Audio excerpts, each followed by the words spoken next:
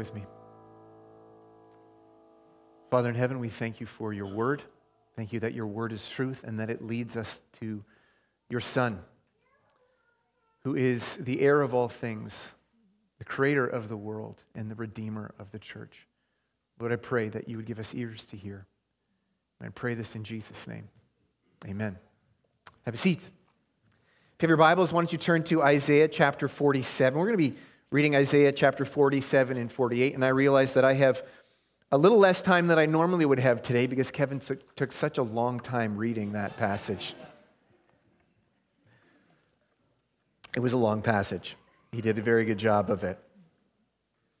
Isaiah 47, and while you're finding Isaiah 47, just give you an introduction, maybe some context here. So we have Israel has been living in disobedience, and God has been sending them prophet after prophet. And one of the things that he has prophesied is that if they do not turn to the Lord, if they do not repent and put their faith again in God and follow him, then they will be bound for exile, that they will be taken into exile by Babylon. But even as they are, this prophecy of their exile is many years in advance prophesied, God is at the same time prophesying a return from exile. He's saying that Babylon, which would conquer them, would one day be conquered, and it will be conquered by a man named Cyrus, and that Cyrus would send the people out of Babylon back to their land, back to the land of Jerusalem. He would restore Jerusalem, which would be destroyed by Babylon. He would restore it. And so exile is prophesied for Jerusalem, and they're hearing these words at Isaiah, and some of them are not believing it. It's not going to be destroyed. But Babylon would destroy Jerusalem. He'll take her people into exile, and Babylon is going to hold God's people. And there they will suffer. They will suffer greatly. Babylon will be cruel, cruel, cruel masters to them. And God would redeem them. He will restore them through the hands of Cyrus. He'll topple Babylon, and he will set the captives free. He's going to send them back to Jerusalem. Now, the people who first heard this message, again, they hadn't been put into exile yet. This is prophesied before exile. And you can imagine some of them, their hearts were already pulled to Babylon. As Babylon approaches to destroy them, their hearts are kind of already pulled to Babylon. Not that they want to go into exile, but maybe they're jealous of Babylon. They fear Babylon, and maybe they think they should worship Babylon's gods and join Babylon in this idolatry. Safer there than with the Lord. Now think about the people who are years later in exile. They're Israelites in exile in Babylon under the oppression of Babylon. And while they're there, their hearts are also in Babylon. They kind of are pulled to Babylon, this great city that the whole world is jealous of and follows the lead of Babylon. Their hearts are already pulled to Babylon. Another big problem, though, is that the people, after the words of emancipation, after Cyrus says, "Go back to Jerusalem," many of the people didn't go. Their hearts were already, not just their bodies, but their hearts were already in Babylon. They wanted to be part of Babylon. Not just there, but also be part of Babylon. Not just in Babylon, but of Babylon. And then we also see, as we see the history of God's people, after they're emancipated, after a good group of them go back to the land of Israel, now they're in Jerusalem, and yet they took Babylonian hearts with them. Babylonian hearts, essentially, that did not love the Lord. They didn't trust the Lord, didn't fear the Lord, but wished they could be just like the Babylonians. And so this is the context. Babylon's going to fall. Cyrus is going to do it. And then God gives these 2 chapters through Isaiah. The first chapter, 47, is directed at Babylon, speaking to Babylon. And it's not very complimentary, by the way. It uses words that you wouldn't typically use in polite company. And then chapter 48 is actually addressed to Israel, God's people. So let's start in chapter 47. We're going to get this first point. Hopefully you can see this with me. Babylon the harlot, or prostitute, mistress of the world and hater of the church. Let's read the first 7 verses of chapter 47. Come down and sit in the dust, O virgin daughter of Babylon. Sit on the ground without a throne, O daughter of the Chaldeans. For you shall no more be called tender and delicate. Take the millstones and grind flour. Put off your veil, strip off your robe, uncover your legs, pass through the rivers. Your nakedness shall be uncovered, and your disgrace shall be seen. I will take vengeance, and I will spare no one. Our Redeemer, the Lord of hosts is his name, is the Holy One of Israel. Sit in silence and go into darkness, O daughter of the Chaldeans, for you shall no more be called the mistress of the nations. I was angry with my people. I profaned my heritage. I gave them into your hand. You showed them no mercy. On the aged you made your yoke exceedingly heavy. You said, I shall be mistress forever, so that you did not lay these things to heart or remember their end. Thus far, God's word. So here we see Babylon is pictured as a woman who pretends to be dignified, a dignified woman of whom all should wish to be like, who all should wish to be joined. She's presenting herself as living a respectable life, not to be ashamed of. A good life. A good life. She appears to present herself as a chaste young woman. There's nothing to be ashamed of. She's portrayed as delicate and tender. This is not a hard life, being like me. This is a good life. There's no hard work. It's dignified. This is what she presents herself to the world as, and even the way the world tends to think of her. That's the easy life. That's the dignified life. This is the good life. And yet, really, what is she? She's a harlot. She's a woman who sells her body. Verse 3, the Lord says this, your disgrace shall be seen. Described as a person here, Babylon is, so that God's people would know why they're drawn to her and why they should not be drawn to her. She is actually not as she seems. Babylon. Now, you may have noticed this in Kevin's reading, long reading of Revelation 17 and 18. These two chapters are incredibly parallel to those. What does John call Rome? He calls her Babylon. He calls her the harlot, the prostitute. And the church was tempted in John's day, right after the Lord Jesus' death and resurrection. The church was tempted to be drawn to Rome, to abandon Christ and to embrace the Roman identity. But John also seems to use Rome, and therefore Babylon, to describe the kingdom of the world. The city that all the world is tempted to follow and be afraid of and lust after.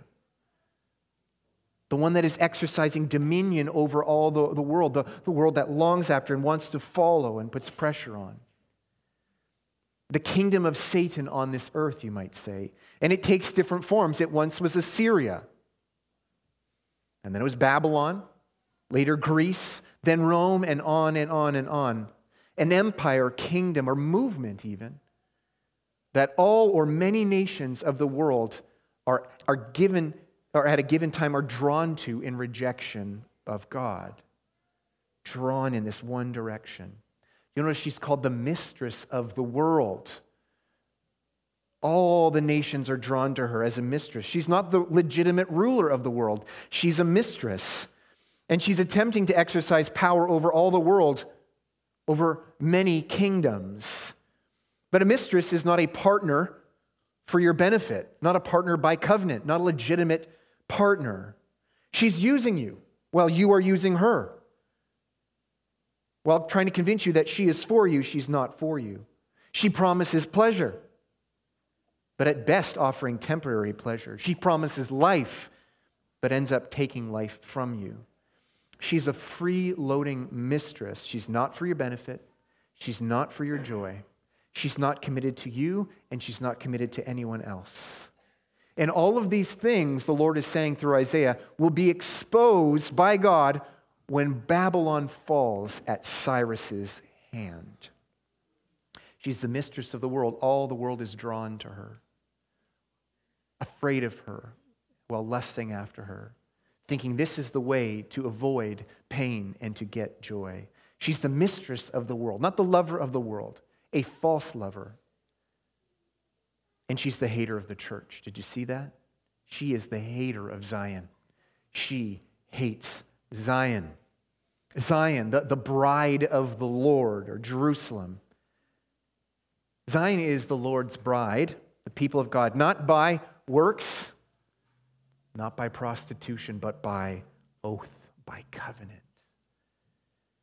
The mistress hates the legitimate bride. Zion, or the church, is promised to inherit not only the land of Israel, but the whole world. We saw that. Isaiah's already talking about that. The church or Zion will inherit one day the entire world as the bride of God. Precisely what Babylon is attempting to gain illegitimately. And he says the exile was God's idea. Do you see that? God's idea for God's purposes. He says, verse 6, I was angry with my heritage. I profaned my heritage. My people, my heritage, I gave them into your land. This was God's idea to discipline his people, actually for their ultimate good and benefit. But the kingdom of the world, which was Babylon at that time, took advantage of this and acted ruthlessly. They hated the Lord and they hated his bride. They showed no mercy, no concern for justice. Their desire for Israel's exile was not the same as God's. It wasn't to purify and to sanctify and to turn her eyes to the Lord. No, it was to destroy her. The punishment that they inflicted was not fitting. They, even on the aged, it says that they put incredible burdens. Remember, the Lord Jesus said, if the world, the kingdom of the world hated him, it would also hate his church. Do you notice here in verse 3, it says, I will take vengeance and I will spare no one. And then verse 4, he says, it's like Isaiah breaks out of this prophecy and just gives a big burst of declaration of God's glory. Our Redeemer, the Lord of hosts is his name, is the Holy One of Israel, right? Verse 3 is God talking in first person. And then verse 4 is Isaiah or the church saying this. Our Redeemer, the Lord of hosts is his name. He's putting vengeance and redemption put together.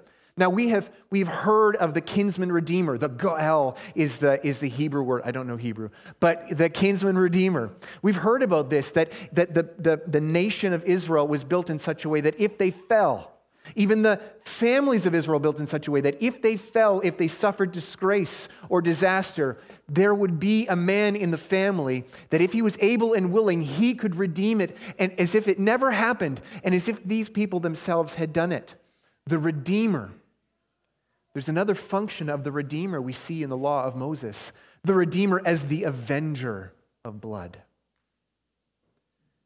That when there is a murder in the family, built into Israel's legal system of justice, was the idea of avenging of blood. There was a legitimate member of the family that if a murder was committed, his job was to avenge the blood of the family. The blood that was crying out from the ground of injustice.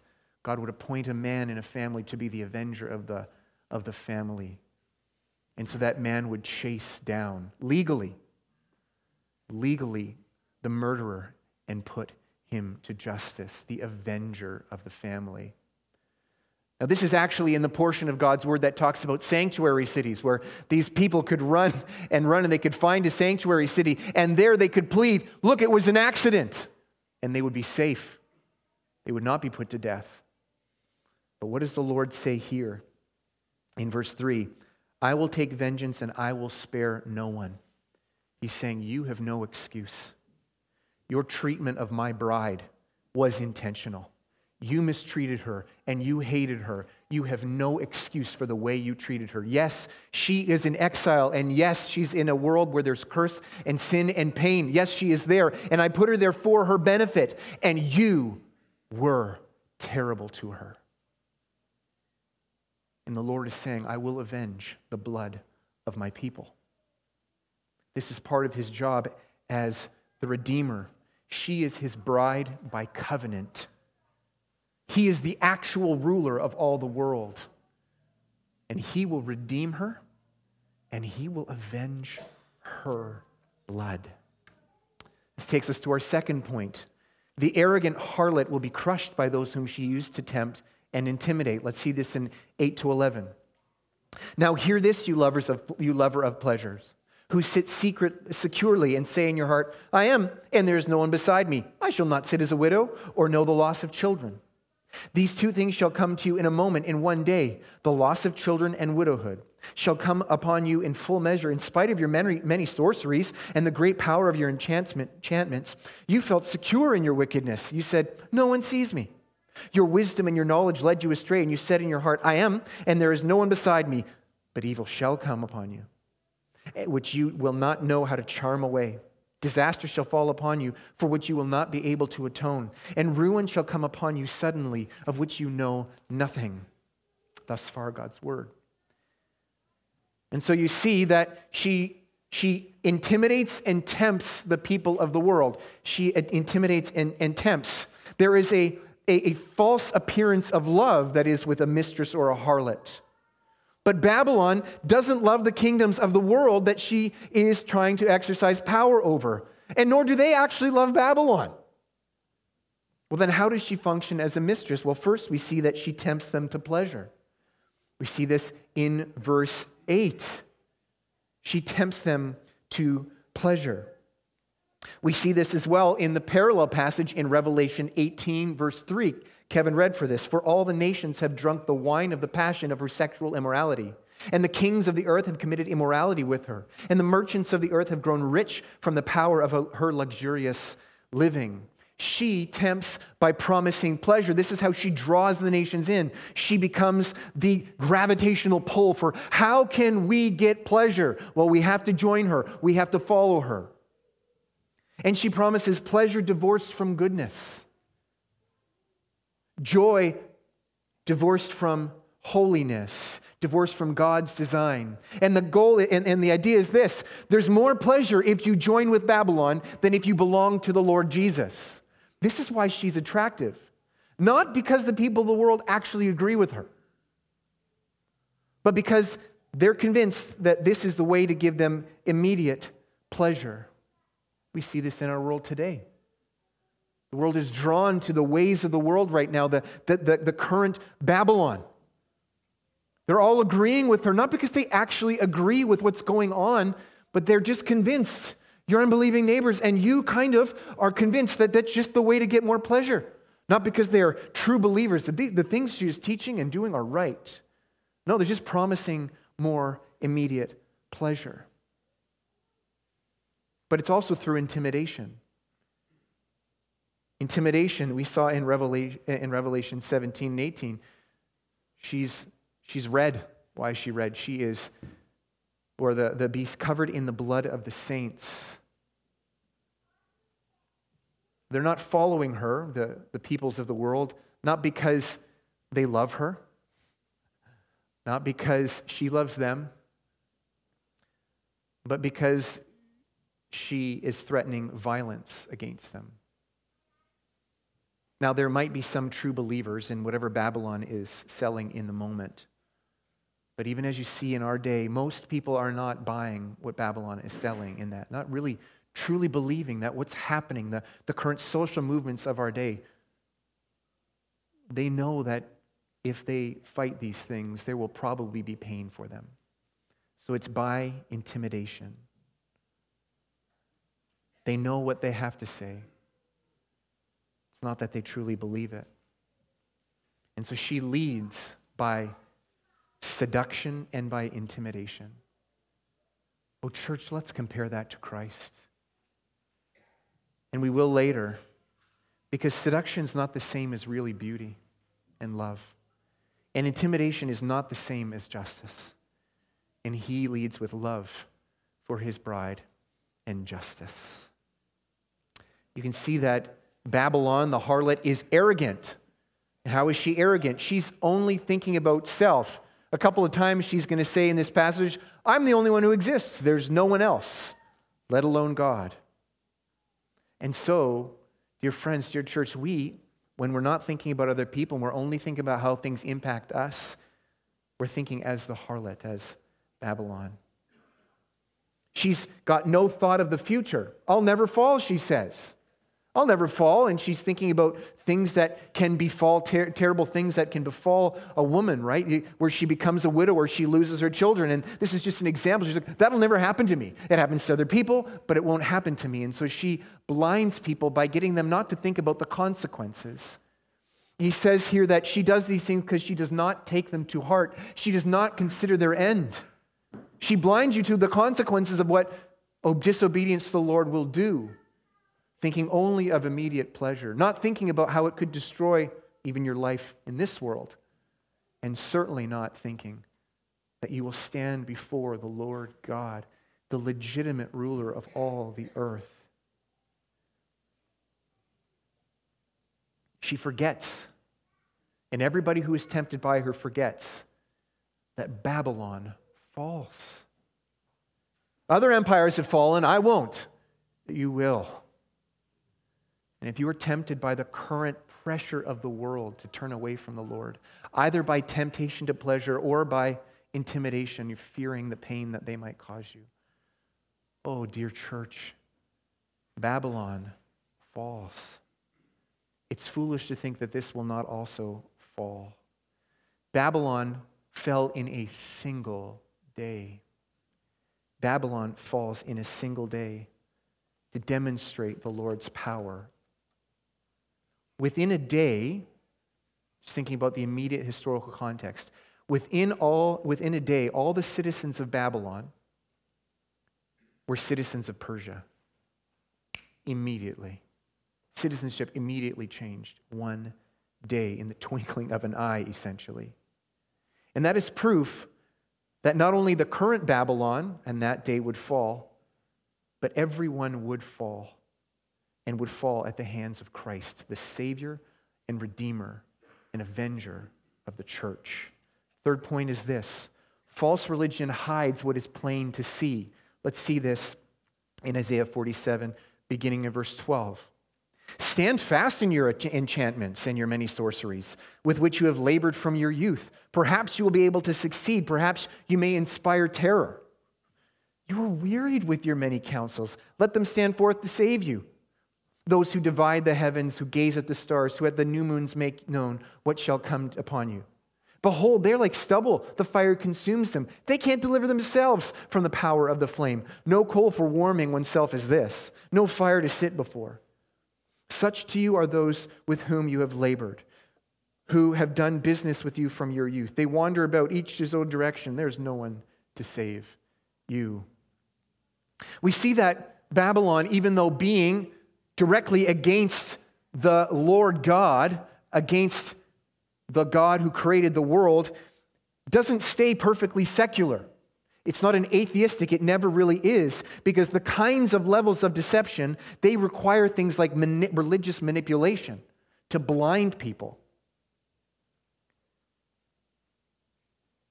Not only do they say, no, this is going to give you more pleasure and this is going to relieve you of more pain, people walking around can see this doesn't actually seem to make sense. So they have to add it's the right thing to do. They add religious confusion and coercion. You see here, God is sort of taunting them. Go ahead, keep talking to your gods. Go talk to the people, the astrologers. Go ahead, see if they can help you. It kind of reminds me of when Elijah's taunting the prophets on Mount Carmel, right? Go ahead, talk to Baal. I'm sure, look, he's probably on the toilet. Just talk a little bit louder. Maybe if you dance a little harder, maybe if you yell a little louder, maybe you cut yourselves, just keep trying. And this is what God is saying, try. Weary yourself. You can try all you want. You can be as loyal as you want, but it will not save you. Babylon is fallen. She always falls. Everybody who is the most loyal person to her will die and stand naked before God. And all of your enchantments, all of your religious talk, all of this extra learning, which is just trying to take your eyes off of what is actually true. We can think in our day, things that are clearly, plainly true. It's not true. All of that does is obscure what is plain to see. And dear friends, that is this. There is a Creator. He is perfect and holy. You have broken His law, and if you were to stand before Him by anything you have done, you would be condemned to hell. But He has sent a Savior. You cannot save yourself. You are not born naturally a child of God. Your good works, no matter how good they are, no matter how loyal you've been to your religion, even the Christian religion, no matter how loyal, you have not earned a place in God's kingdom. You will be destroyed. And this is what false religions do. They hide what is plain to see.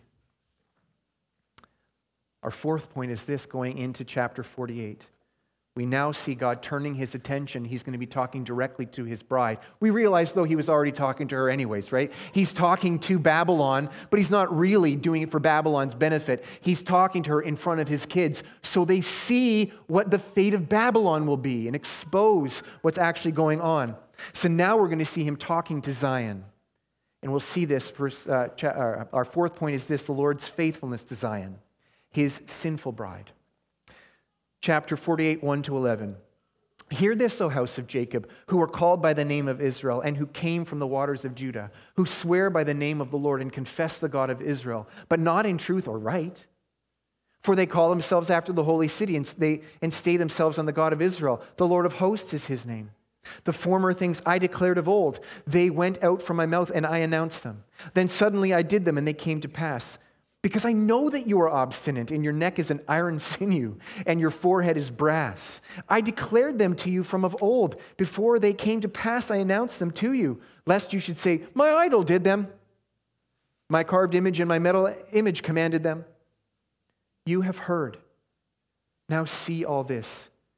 And will you not declare it? From this time forth, I announce to you new things, hidden things that you have not known. They are created now, not long ago. Before today, you have never heard of them, lest you should say, behold, I knew them. You have never heard. You have never known. From of old your ear has not been opened. For I knew that you would surely deal treacherously, and that from before birth you were called a rebel. For my name's sake I defer my anger. For the sake of my praise I restrain it for you, that I may not cut you off. Behold, I have refined you, but not as silver. I have tried you in the furnace of affliction. For my own sake I do it. For how should my name be profaned? My glory I will not give to another. Thus far, God's word. We see that there are false members of Zion. Did you notice that? They're calling themselves by the name of the Lord. They're even calling themselves by the name of Zion or Israel. And here we see the truth that Paul says in Romans 9, verse 6. Not all Israel is Israel. Not all Israel is Israel. Even Israelites in the Old Testament are born with Babylonian hearts. He gave them prophecies to give them no excuse, and yet they still did these things. He calls them obstinate, hard-hearted. Being born into a believing family, being born into a church family, does not make you a lover of God. We're born with the same hearts as the Babylonians. We're born with the same hearts as our unbelieving neighbors who gladly and willingly follow whatever Babylon is in the moment. Verse 8, did you notice that? You were from before birth a rebel. Why is there then a promise to redeem them from Babylon if this is true, if they're just as bad? Because He had sworn an oath to them. He had given them a covenant.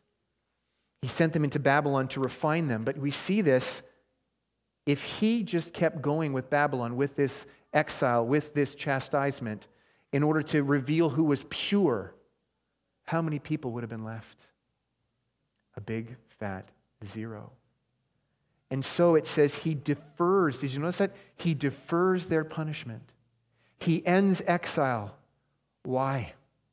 He defers their punishment. I'm not actually going to give you your full punishment. I'm going to wait until your Redeemer comes. And we'll see in chapter 53, He's going to give the Redeemer Zion's punishment. He is for Zion's good and for his glory. He restrains punishment. He defers it when her substitute would come and take it in her place. Our fifth point is this. The servant of the Lord assembles Zion with the gospel and with his Spirit. The servant of the Lord assembles Zion with the gospel and with his Spirit. Let's look at 12 to 19. Listen to me, O house of Jacob, and Israel whom I called. I am he. I am the first and I'm the last. My hand laid the foundation of the earth, and my right hand spread out the heavens. When I call together, they stand forth. When I call them, they stand forth together. Assemble all of you and listen. Who among them has declared these things? The Lord loves him. He shall perform his purpose on Babylon, and his arm shall be against the Chaldeans. Even I, have spoken and called him. I have brought him, and he will prosper in his way. Draw near to me, hear this. From the beginning I have not spoken in secret, and from the time it came to be, I have been there. And now the Lord God has sent me and his Spirit. Thus says the Lord, your Redeemer, the Holy One of Israel. I am the Lord who teaches you to profit, who leads you in the way you should go. Oh, that you would have paid attention to my commandments. Then your peace would have been like a river, and your righteousness like the waves of the sea. Your offspring would have been like the sand, and your descendant like its grains. Their name would not be cut off or destroyed from before me. Thus far, God's word. We see here, again, now he starts talking about the servant of the Lord, Israel's coming substitute, Israel's coming redeemer. We see this. He says, who's the one who declares these things? The Lord loves him. And then the Redeemer starts talking in the first person. Did you see this? Draw near to me, hear this. From the beginning, I have not spoken in secret. From the time it came to be, I have been there. I have been there. And now the Lord has sent me and his Spirit. Who is it that was there from the beginning? Who is it that was there from the beginning, who made everything? He was there from the beginning, John 1:1. In the beginning was the Word, and the Word was with God, and the Word was God. And I sent him. He was sent. The Lord Jesus is who is being talked about here. The Redeemer, the servant of the Lord. He is sent to be the substitute, the Redeemer of Israel. He says the Lord loves him. What happened at Jesus' baptism before John the Baptist? Heavens open up. The voice of the Lord, the God of Israel. The Father speaks. And what does the Father speak and say? This is my beloved Son, with whom I am well pleased. He is the servant of the Lord who would redeem Israel. He's the one who leads with real love, covenant love, not seduction. He's the one who leads with real justice as opposed to intimidating people to do the wrong thing with violence. He judges violence. He is her substitute. How does he redeem her? Well, he lived the life that she should have lived. And remember, God says he's going to defer her judgment, defer her chastisement, defer that test. The Lord Jesus, during his life, lived the perfect life. You could see that he was refined as silver. And when that happened to Israel, all you could see is more and more and more and more dross. More and more and more and more sin. But what was exposed when the Lord God put Jesus to the test? When he suffered, what was exposed? Only perfect holiness. And he did this on behalf of her, instead of her. And then it also says her judgment was deferred, not canceled, deferred, so that when her Redeemer came, that's when the Lord would bring her punishment. How does he build Zion? Did you notice this? Verse 14, how does he build? He assembles her. He says, assemble together. Assemble all of you. Did you know that the word church means assembly?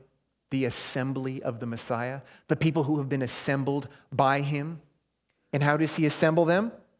Well, with the word. We see this in verse 14 and verse 16 and verse 20 even in our next piece, to proclaim the good news. He assembles them with the good news.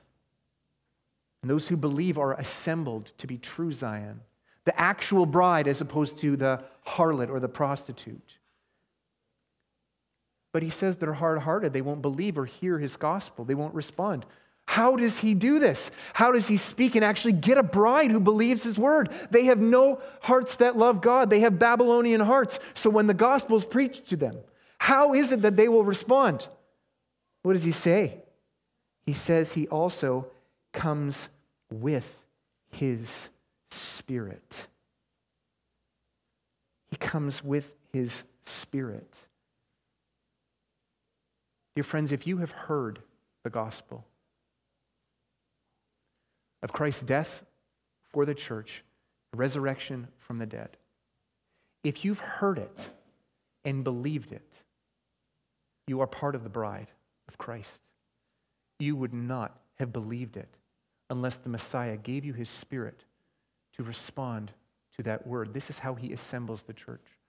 Whenever the word of God, the word of the Lord Jesus is proclaimed, and those who hear it and who truly hear it, that's his church. That's his bride by covenant, drawing her out of Babylon, away from the harlot. This is how God builds the church through his servant, the Messiah. Our sixth and final point is this. Zion is called to go out of Babylon to enjoy peace, righteousness, and fruitfulness. See this in 20 to 22. Go out from Babylon. Flee from Chaldea. Declare this with a shout of joy. Proclaim it. Send it to the ends of the earth. Say, the Lord has redeemed his servant Jacob. They did not thirst when he led them through the deserts. He made water flow for them from the rock. He split the rock and water gushed out. There is no peace, says the Lord, for the wicked. And we see that in all of Israel's history, the Old Testament church and the New Testament church, we see the same thing is true. We will be tempted and intimidated to join Babylon, believing that there will be more pleasure for us and less pain. But he says, come out. How did I treat the Israelites when they left Egypt? What did I do for them? They were afraid that I would leave them in the wilderness to wither. What did I do? I fed them in the wilderness. Come out of Babylon. Turn away from Babylon. Do not be intimidated or tempted by Babylon. Do not join in with what she is doing. She will be destroyed. You don't have to fear leaving her or turning away from her. I will take care of you in the wilderness. This is what our temptation is too, church. We see the lusts of the world right now, the things that they are tempting us with, all the pleasure they say can be ours if we turn away from the Lord, if we reject the Lord, our covenant husband, promising better pleasure. Dear friends, Babylon will be destroyed. She's already fallen. The last Babylon fell, and the one before that fell. This one will as well. The Lord Jesus is the only one who has a kingdom that will endure. Do not be intimidated. They can take your job. They can take your family. They can take your house. They can take your freedom. They can even take your life. But they can't take your soul. The Lord Jesus is the husband of the church. And he will keep her. And he will bring her to himself into his kingdom. Because his relationship with her is one based on oaths, like a marriage, like a husband and a wife, not like a harlot.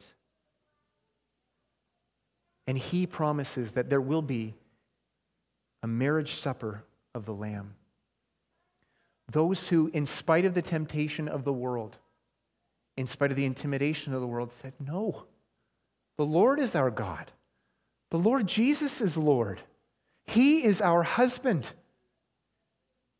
And there's no greater joy than with him. For all those who held the faith in spite of intimidation and temptation, he promises them there will be a supper, a marriage supper. He will come to judge the living and the dead. And the harlot will get punished for all of her sins. And the bride will not be punished for her sins. Why? Because God says, I don't punish my my bride's sins? No. But because the husband already took the punishment for the bride. The Lord Jesus died for the bride's sins the first time he came. And so we can look forward to his return with joy and anticipation. There will be a marriage supper of the Lamb. Everyone here who is listening to this has acted like a harlot. We have acted based on intimidation or fear of the world, and we have acted and joined in with even the sexual pleasure and the sinful pleasures the world has offered. We have lived that way, but we have a Redeemer, and he has paid for our sins.